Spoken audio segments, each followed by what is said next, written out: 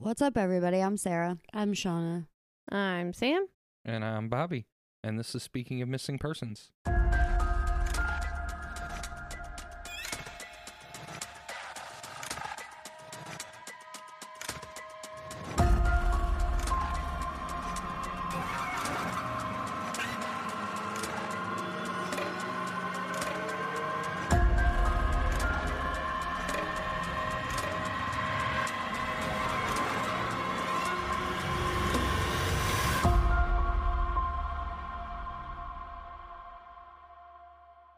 Welcome back, everybody, to another episode of Speaking of Missing Persons, and welcome to the new listeners. Before we get started, a little bit of business.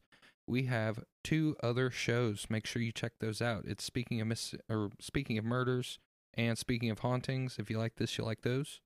If you want to see any photos related to today's episode, or you just want to reach out and interact with us, you can find all of our socials in the episode description and the show description. If you really like the show and you want to support us, our Patreon is also linked in the episode and show description, so you can go there and do that. If you want a free way to support the show, give us 5 stars, leave a review, share it with your friends. It doesn't cost you a penny, and it really helps us out. So, all of that said, Sarah, tell us about a missing person. I'd love to, Bob. All right. Okay, so today we're going to talk about a girl named Mekayla Bali. The story is confusing, so we're going to do it in a timeline fashion. Okay. Am I going to need like a notebook to write this down and follow along? I was going to say, do I need my pen and paper? No, you should be okay. I'm going to say up front, though, like a couple months before she went missing, her and her mom changed their last name from, hold on, let me see if I can not butcher this. So her full name used to be Mekayla Margaret Kim Nybergall, but for some reason they changed their last names to Bali, but nobody knows why. Well, it's probably just for easier pronunciation. Maybe. If my last name was Nerfenschwergenberger, I would probably want to change it to something like Smith or something like that. I guess. Can't relate. Did you guys know, speaking of name changes, I looked because of a stupid conversation, but did you know that they went from $50 to $100? I did not know that. Name changes? Yeah, it's ridiculous. It's called inflation, Shauna. Yep, everything must go up. Yeah, but it's like one of those things where it's always like name changes are $50. Like that's how it's been since I was little. Yeah, well, not anymore. All right, so at the time of Mekayla's disappearance, she was 16 years old. She was born July 2nd, 1999, and went missing on April 12th of 2016. So it's fairly recent, 6 years. She disappeared from Yorkton, Saskatchewan, Canada. So we're in Canada. Canada. Canada. The true north. So the night before she went missing, she called a friend and asked this friend to take her to the bank. For whatever reason, the friend said no. And then the next morning at 6:41 a.m., she texted that same friend asking for a ride to the bank again. And she claimed that she had $5,000 in her account, but police would later say that was not true. The friend, again, told Mekayla no, this time because she's like, the bank is not even open for hours. So at her house that morning, her mom, Paula, would say they had a normal routine. Like they did every morning. They ate breakfast, they got dressed, Paula went to work, Mekayla's grandmother drove her to school. So they lived with their grandma, so Paula's mom, Paula's sister, so Mekayla's aunt, and then Mekayla had 2 younger siblings. They all lived in the same house. Her grandma dropped her off, and Mekayla is like seen on surveillance cameras entering the school at 8:20. She went to Sacred Heart High School. But she left out the back door 6 minutes later after she dropped things off in her locker. I was going to say, so she basically just went through the front door and then right back out the back door. Yeah, she dropped things off in her locker and then left the school. When she was reported missing, which we'll talk about in a little bit, police spent hundreds of hours watching surveillance cameras from different businesses around the town to track her movements. So that's what we're going to talk about now, is like her movements that day. Okay. So at 8:50 to 8:55, she was seen walking to the bank. She was desperate to get to the bank for something. Correct. She was on the phone at this time, but when the bank teller like opened the bank, she like immediately hung up the phone, went inside, withdrew $55 from her account. At 9 a.m., she went to a pawn shop and tried to pawn this silver ring, but the pawn shop owner was like, it was not worth anything, so I wouldn't buy it. And he would later say she didn't seem like anything out of the normal was going on with her. At 9:15, she enters a Tim Hortons and Wendy's combo restaurant. She orders a drink and then she sits in a booth. Tim Hortons, that's kind of like an IHOP type of restaurant, right? I think so. Yeah, I think. Like mostly like breakfast foods and I kinda think. almost like a Denny's-ish. I think so. I'm pretty sure it is. You don't find them much down here. No. They're north of us mainly. Yeah. So what's strange from this video is she has a backpack with her, which was said she never carried a backpack to school. So her having this backpack stuck out to everyone in the videos. While she was in the restaurant, she's caught on video nervously looking out the windows and the doors. At 9:23, she left out of one of the exits, then comes back inside and leaves out of the other exit. At 9:49, she came back inside the restaurant. This time, she was on the phone. She sat at another booth facing one of the doors this time. Real quick, Yes. do they have any video from between when she walked out the second time and when she walked back in for the third time, that 12, 13-minute gap? No. So they don't know if she went outside and talked to Because the way someone it or- looks is the way it's portrayed is this restaurant had cameras inside but not outside their building. Okay, So, and you I'm can watch following. these videos. gotcha. When she's back in the restaurant this time, she texts her best friend Shelby at 10:12 and says, "Hey, I need help." But then 20 minutes later, she texts Shelby back and says, "Never mind, I figured it out." Well, Shelby had left her phone at home that day, so she didn't even get those text messages until school was over. At 10:43, she's seen on the cameras in the restaurant walking up to another customer, and she asks this lady if she could get her a hotel room for the night, but the lady refused. And she wasn't like, people don't think she was asking her to physically actually pay for the hotel room. It's just she was 16 and couldn't get a hotel room herself. Yeah, she needed an adult She needed to make an adult. the reservation. Right. Well, after this, Mekayla left the restaurant again 2 minutes later. So 2 minutes after she talked to this lady, she left the restaurant. She was on the phone again. Her whereabouts are unknown between 10:45 and 11:55.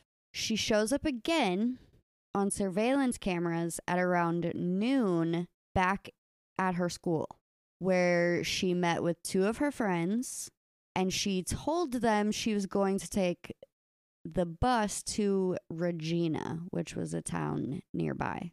At 12:02, she's seen on camera leaving school and going to a bus station.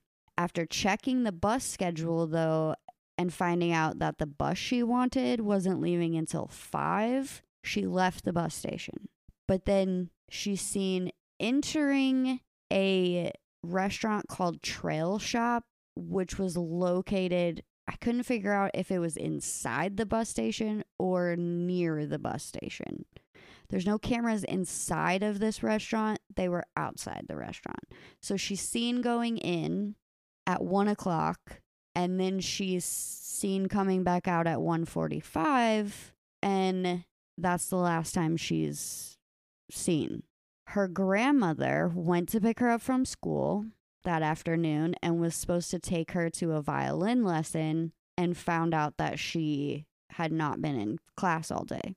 So she called Mekayla's mother, Paula, and the two of them went looking for Mekayla for hours around town before reporting her missing. But they did report her missing that afternoon. It is not known where Mekayla went after she left the bus station. And by 7 a.m. the next morning, her phone was shut off. Police questioned her friends and pieced together this timeline. And by the way, her friends, they literally didn't care that she was missing. It's kind of Seriously? weird. With friends like that, who needs enemies? Right. At first, the investigation into her disappearance was being investigated by the Yorkton RCMP. But after 3 weeks, they handed the case over to the General Investigation Section, which is a unit dedicated to investigating major offenses. Searching her social media, they found that 2 months before her disappearance, she posted a photo of a Snapchat profile, and it read, "Looking for Snapchat friends because I have none in real life. Please don't be a greasy fuck and send me gross ass nudes. Just looking for friends." So that made the police believe that she was contacted by someone and maybe was planning to meet them in Regina. According to her friends, putting that in air quotes, she was texting a guy by the name of Christopher leading up to her disappearance, and had told them that he was planning to visit Saskatchewan. And I guess she was still friends with her ex-boyfriend, and he told police that Christopher was supposedly coming to visit his mother and was going to hang out with Mekayla when he got there. But police found this Christopher, and they searched his house, and they cleared him as a suspect because he was not in Canada during the time Mekayla disappeared. He was from the United States, so he had never been to Canada. And he later told CBC News that she had previously attempted suicide since he had met her, but that she seemed to be doing a lot better. She was also reportedly talking to, or not, like texting a boy named Josh, but the Josh that, like the only Josh police could find that knew her, they hadn't talked in years. So that was a dead end. They also found that Mekayla could have been using an app called Kik to hide her messages and phone calls, because when they went to her phone company, they were like, that girl was not using her phone on April 12th. So all the time she was seen on the phone, they have no record of that. That makes sense, but that's sad. Yeah. So they have no idea who she was talking to. They also do not believe that she bought a ticket that day from the bus station, because they could find no proof that she did. And so it's believed that whatever happened to her in Yorkton, or she got a ride out of Yorkton. That was my somewhere. suspicion, is that she hitchhiked to try and Yeah. get to Regina. Since the bus wasn't leaving until 5, she just found somebody to give her a ride. But did they Possibly. ever go to Regina and look for her there to see if she ever made it there? Yeah. So 3 months after her disappearance, the RCMP issued a child search alert, but only in Alberta, Saskatchewan, and Manitoba.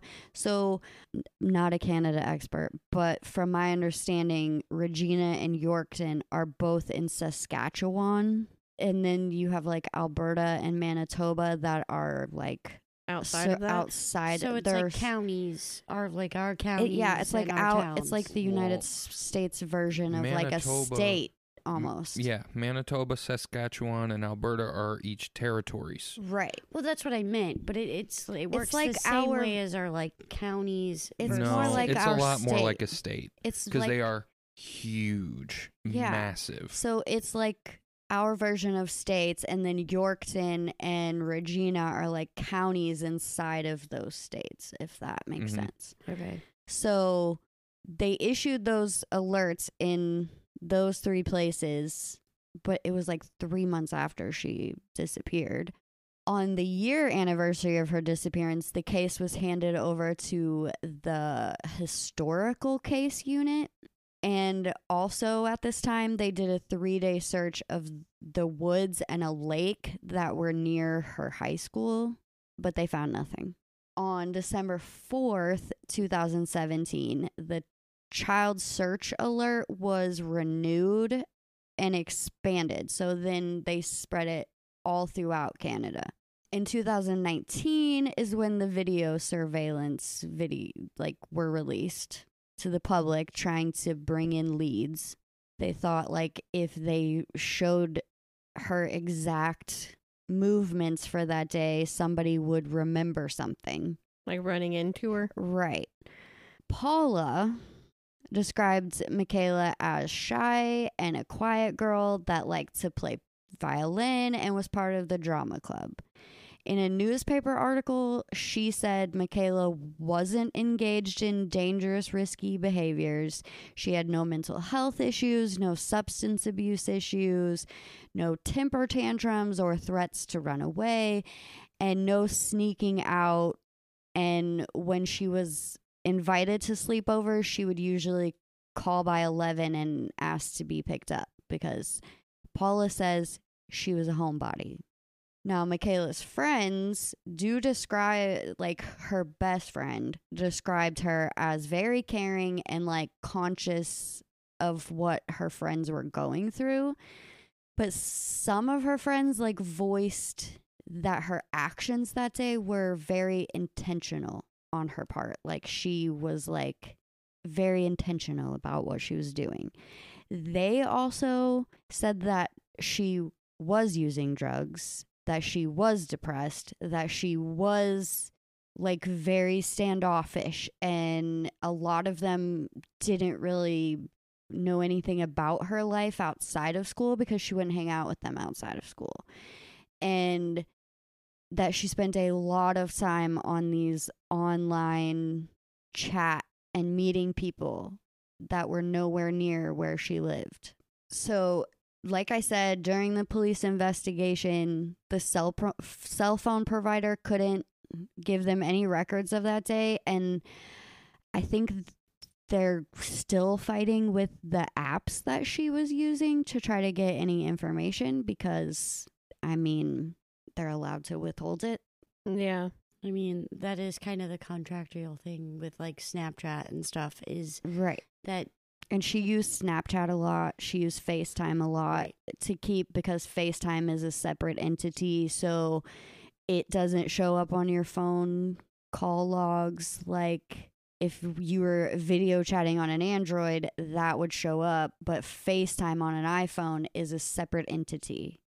So it doesn't show up in your logs of you used your phone during that time. Interesting. Yeah, I found that out looking at this case. So she was using all of these different things to hide who she was talking to. Yeah, and Kik was very popular at that time. Right. Yeah. Well, since they found no evidence of foul play, she's continued to be listed as just a missing person. They don't believe that she was harmed in any way. Like abducted? No, more like they don't believe she was murdered. Oh, that she was potentially abducted. Right, but not necessarily murdered. Now, bear with me here. And Sarah, you'll know what I'm talking about. That Highway of Tears in Canada, Yes. is that anywhere near this? I don't know. I didn't look it up. But, I mean, that is a good point. If she was hitchhiking, Yeah, if she's hitchhiking that's down. a very good place to get kidnapped. Yeah. But I don't remember where in Canada that is. Yeah, I don't remember either. But I don't know, for some reason I feel like I've heard it associated with Regina before. So it is between Prince George and Prince Rupert in British Columbia. Oh, okay, so that's a totally different part of the country. Yes. Yes. Okay. So then that couldn't be it. Well, police and Paula have followed up on hundreds of leads in the 6 years since she disappeared. Okay, so I'm going to say this. The police in Canada say they've followed up on every lead. Paula will say they have not, and other sources will say they have not.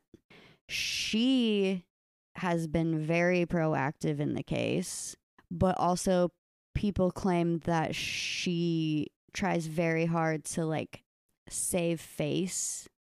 So that's why she's very adamant that her daughter did not do drugs, was not depressed, never tried to commit suicide, like those kinds of things.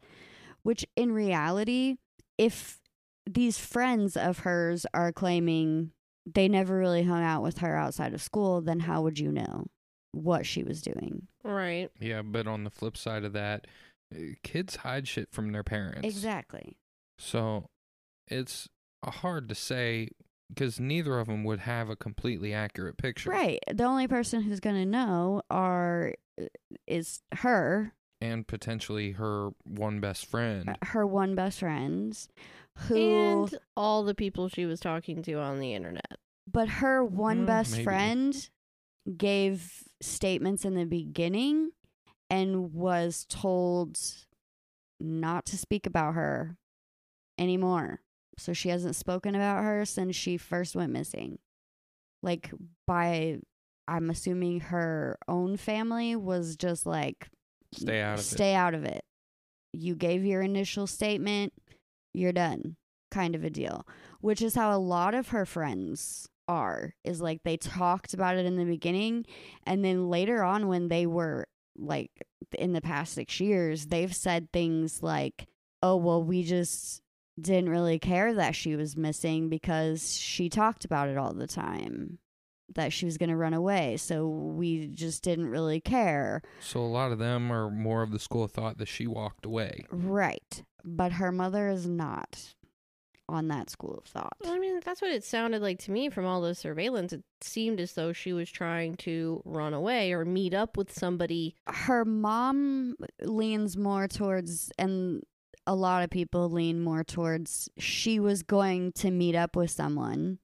They have this theory that, like, the reason she asked for a hotel room is because maybe this person was like, oh, I can't get a hotel room in my name either, and so we have to find an adult, and then I'll meet you there. And then they meet, and he's not at all who he's claimed to be, and kidnaps her, and a lot of people believe she was sold into human trafficking.